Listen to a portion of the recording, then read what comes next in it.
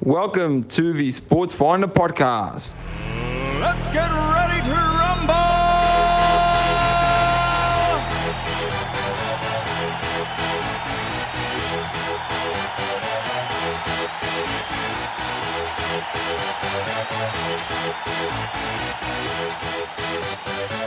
Y'all ready for this?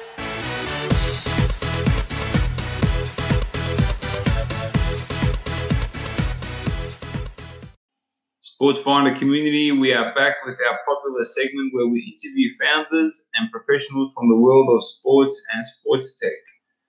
And today I have a very special guest with me, Mr. Roy J. Ackers. Roy, welcome to the show, buddy. How's things? Things are really good, Ahmad. Thank you for having me on. No, it's my absolute pleasure. Roy, so basically you're the founder of the MidwestSportsScene.com. Before we get into all that, let's go back a few years and take me through where it all started for you. Well, I had a desire to broadcast. I think I knew my calling when I was 8 years old. Of all crazy things, Ernie Harwell, who's in the Major League Baseball Hall of Fame, listening to him and the Lions play-by-play. I love playing sports, and I love. I followed sports. I read 3 newspapers a day. Kid you not, by the time I was 7, 8 years old. And I still read up to 3 papers till several years ago, because now you can't get them every day. They're electronic now. I read a lot of newspapers, and I've always followed sports, watched a tremendous amount of sports on TV. So I knew that's what I wanted to do. And I did it to the detriment of my classes. It had nothing to do with broadcasting. Like, I take biology. I'm like, why am I taking this? I want to broadcast. What's going on? So I got involved with my school radio station. When I went to college, I took communications. I went to Michigan State, and I was in broadcast journalism up there. There really was no opportunities to do play-by-play at the college level then. I think now there is, but at that time there was not. So I came back to local cable, and I started broadcasting high school games. There really was no chance for a young guy. There was no internet. There were no podcasts. There were none of those kinds of things to go to, Western Michigan or Northern Illinois or South Florida, wherever you go to school to do that. And so I got involved in the broadcast journalism, and I covered some of that type of thing. But when I came back, I started doing local cable, and I started working for Comcast Network in our local deal, and I was doing high school sports, and we had some advertising. And eventually, I bought time from a local radio station, and I sold ads to various, car dealers, tuxedo shops, anybody that would probably have a high school need. And so I got started. That lasted a while, but the funny thing was, this radio station could go 40 miles one way and couldn't go 40 feet in the opposite direction. So I'd have some people listening to me from in Canada, and then I'd have some people 3 blocks from the station going, "Hey, I can't get you." And I couldn't do anything about that. It was an AM station. It's like when the sun went down, they had the power down. So Wow. So for a while, and I did that for a while. I was also the news director of a radio station in North Carolina, and that was a tough circumstance. It had nothing to do with sports. We did get NASCAR piped into us through I think the Motor Racing Network, but anyway, so I was involved doing those kinds of things. But I know I went on and on talking about things, but my first job out of college as a news director, I made $8,400 my first full year, and the cheapest thing I could eat that was protein was shrimp. It was $2 a pound, and it was cheaper than hamburger. This is in North Carolina, if you can believe that. Wow. And it was pretty bad. And then that job ended. That job, it's a long story. I got offered another job for $7,000, which would have been a better opportunity, except for I couldn't make it on 8,400. This was in 1986, and so later when I came back, they were going to pay me $7,000, and I heard the cost of living was higher there, and I'm like, I couldn't make it. I couldn't make it at 8,400, but I figured I'd only be there enough to get to where I really needed to get to. So anyway, it's just the way it was. Wow, that's a bit of a journey, really. Okay, so you were working with a radio station that could only go one way, and now you've seen this transition in technology where you have podcasts easily accessible like this one. You have video media that you can push out to hundreds of thousands, millions of people with a click of a button. How has this technology changed the industry? I mean, how have you seen the change? How has it affected your industry? Well, I think the change is just in how people get their information. I've seen some good and some bad with it. I'll leave politics and all that out of it. But to me, I think that it's giving people, your average person, a chance to do things such as build a website, have a podcast, get their opinions heard. I think that some stars have come out of these podcasts and so forth, people that really should have a voice that didn't before. I think it's really good to give people a chance.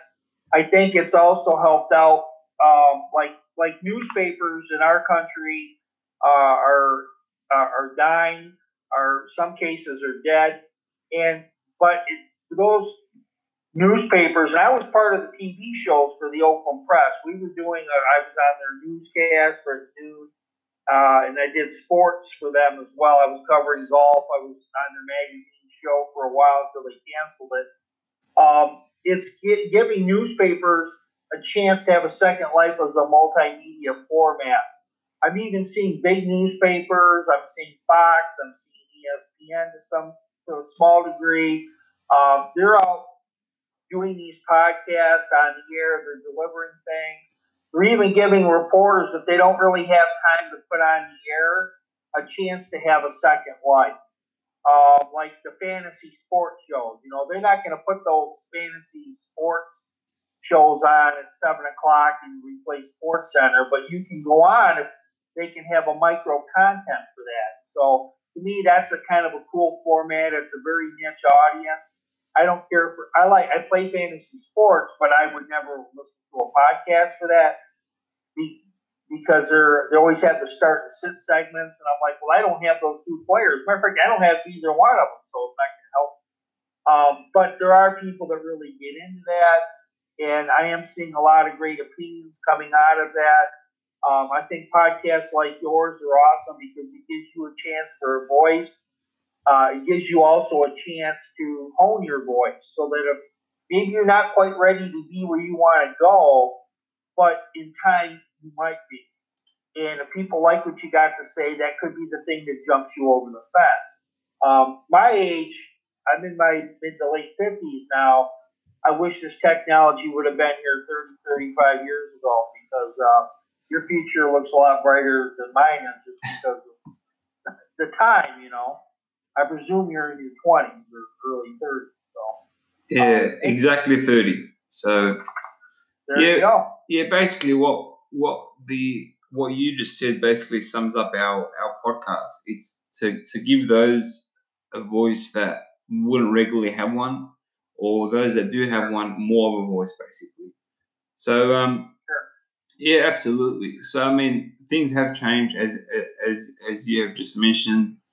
How do you see things evolving in your industry moving forward? Because now there's so much content being created.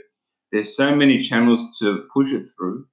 How is sporting organized? Because you work with NASCAR, PGA, like a lot of these top sporting bodies. So how are they absorbing all this?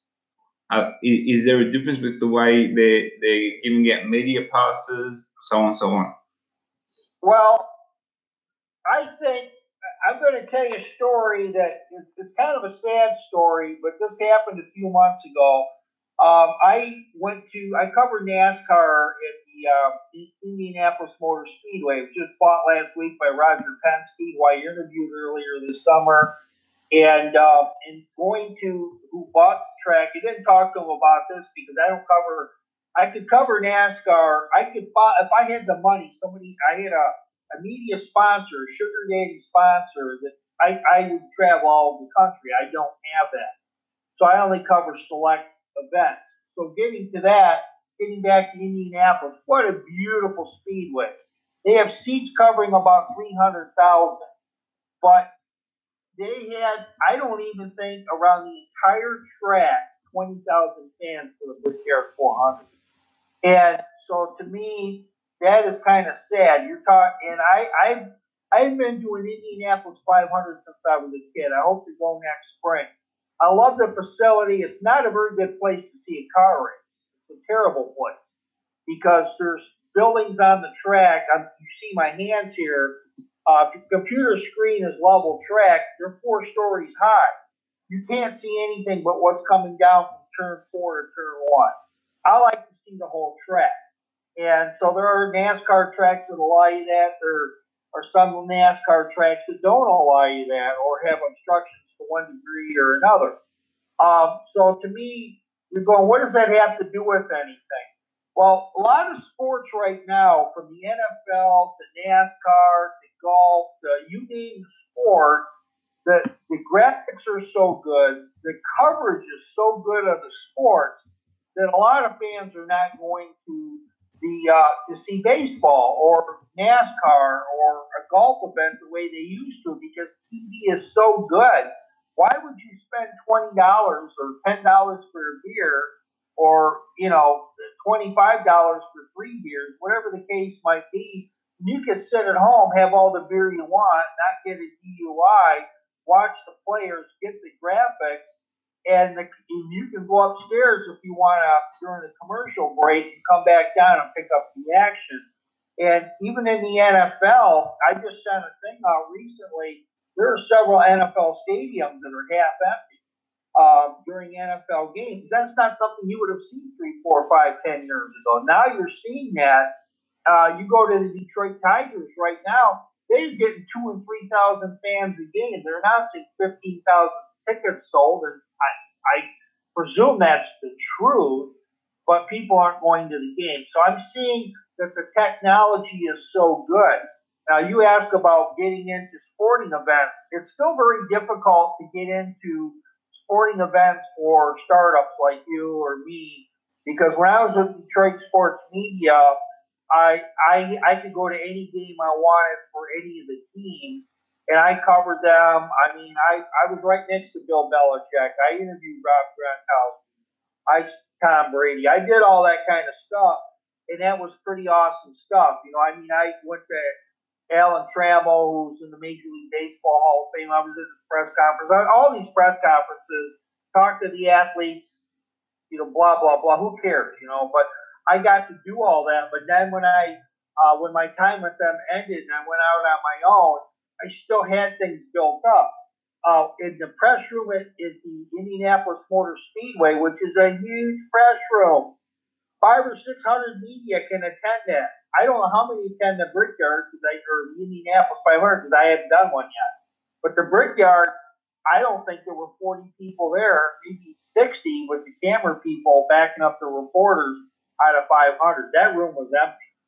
So, and then in the pro golf, there were probably 20% of the seats filled.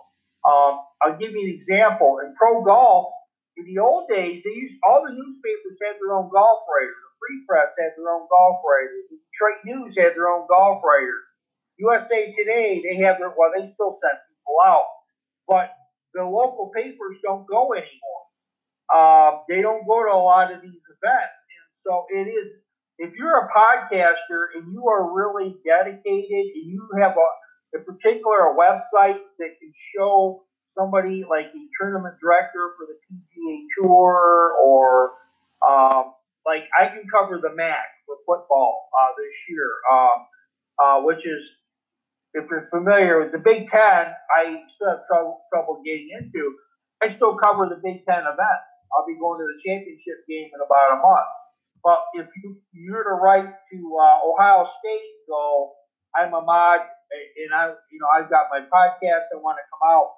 I don't mean, I'm not being mean to you, because I'm telling you, they're probably going to tell you no as they tell me no. But the Big Ten lets me in. So it's kind of weird that way. And so I do get to talk to the big people. I mean, I talked to, I was there last year when, Urban Meyer lied to the press.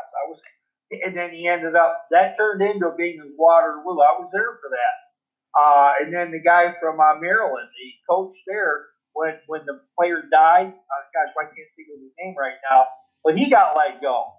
And then so, I've seen a lot of really, and as a podcaster, if you really have the focus and you can showcase some of your work, I think that they're inclined to give you a chance at some of those sporting levels. But as far as the NFL, you're still king, and it's tough to get a press credential. It even was for Detroit Sports Media for a while, but I was in there. I did a great job. I talked to the PR guy. He was going to let me in, but they had to weigh it with all their requests, and so I just missed the cut. And it was bad because I did some really good things for the team. I did a few good stories last year. So it is what it is. Wow. Awesome. Okay. How do you see things moving forward in this space? Are things going to get tougher? How are these teams going to adjust to the lack of audience and so on? I think audiences are going to get more and more fragmented as more and more people like you and me do this, that have a desire to do it and are willing to play the long game and keep pushing out content that's quality content. I would say to hone your coverage. Into one or two or three things that you do really well. Unless you're like a Bleacher Report, who started off small and now they're huge and they cover everything, and they get a lot of people to work for them for free people. And so if you can get like a student to cover Louisville football and a student to cover Tennessee football, and you get them to cover, you can get one or two or three students from each of those schools. I'm trying to get my hand in your picture here. That's right. Then you can probably expand and build it so that maybe you can cover some of those bigger teams. As far as if you can't, you're almost going to find a niche. So whether your niche is video, whether your niche is golf, whether your niche is swimming, whether your niche is Major League Baseball or whatever, I think that more people are going to have to hone in on those niches. Some people only cover recruiting. So I do see more niche reporting. I do see more fragmented audiences. And what it's going to mean ultimately is, in the old days, if you're on ABC, the local affiliate, you might get 300,000 people looking at you. Well, Detroit only has 900,000 people in it. So if you got 30,000 people looking at your broadcast at Channel 7, you're pretty good. And then if you're a smaller little website like mine, who gets X amount of hits a month, you've got a very fragmented audience. And what that means is you got to be able to sell that to a sponsor. And if you can't, you're doing it for free. Because people now that own a website that can get a buck, they're keeping most of the money for the salespeople and the people that produce the website. They're not paying a reporter very much. And got to find a way to break through all that. And it's been a struggle for me. I don't know. Talk to me about sponsors buying ads. How has that been as of recent times? Well, sponsors like to do trades as much as possible, unless you got something like I work with some golf resorts, and they're the big rub for me is they'll let me play golf all I want for free. They'll let me stay in their accommodations if they have them for free, but it's tough to get money out of them unless they can see. They want to see that you got X amount of viewers. And even have these things, these little ticklers they can put on my website, see if anybody's checking their ad. I don't know how they do that. I really don't. But they want to see that because if they buy an ad for you, or you say, hey, I'll tell you what, I'll just put your ad on my website for free, see how many hits, see if you get any packages. And if they're not getting very many, or any, they're not going to book you and pay that big dollar. If you can prove to them that you got people and you can bring some golfers up there, or you can bring some people to their sporting event, that's what they'll do. Because ultimately, when people let you come in with credentials, they want to make sure that you have an audience so that people will care and maybe buy a ticket to their event. That's ultimately what they want. So, to me, it's been a very tough thing. It's been a chicken or the egg, Ahmad. And what I mean, what came first, the chicken or the egg? And so you've got to have content to get sponsors. You got to get viewers to get sponsors, and it's a tough balance, and it's really, really a tough balance for me, and it's been a struggle. Yeah, not only you, I think it's actually across the board. So awesome. Yeah, for everybody. Yeah. Roy, thank you very much. You've been great. I mean, you've shared many years of wisdom with us in less than 20 minutes. So thank you very much. Before we wrap it all up, where can people find you guys online? Well, they go to www.midwestsportscene.com. And for the show that I primarily do, I've ended it for the golf season. We got our first snowstorm a few days ago. I also have a golf show called Michigan Golf Scene. I've done shows. I've interviewed not only Michigan people, but I did a show with Jack Nicklaus. I've had Tom Watson on my show. I've had pretty much a lot of people from the PGA Tour, Dustin Johnson, to a lot of the lady tours from Lexi Thompson, a lot of the Asian players, a lot of American. And Brooke Henderson's been on my show. So I've had a lot of top-notch people. So if they check it out, go to Michigan Golf Scene if you like the golf part. I have had a few other shows on there from the Big Ten that I've done, and segments with Tom Izzo. I also fly my drone. I know I'm talking to you about stuff now. I'm getting beyond it, but I've also flown my drone in the show and that kind of thing. I'm a licensed pilot, so the show is awesome. I like to do it with more other sports too, but that's my Chamber of Commerce promotion. Shameless plug. Awesome, no worries. Ladies and gentlemen, Mr. Roy J. Eckers, thank you very much for joining me on the Sports Finder podcast. Thank you. Thank you for listening to the Sports Finder podcast. We'll catch you on our next episode. Y'all ready for this?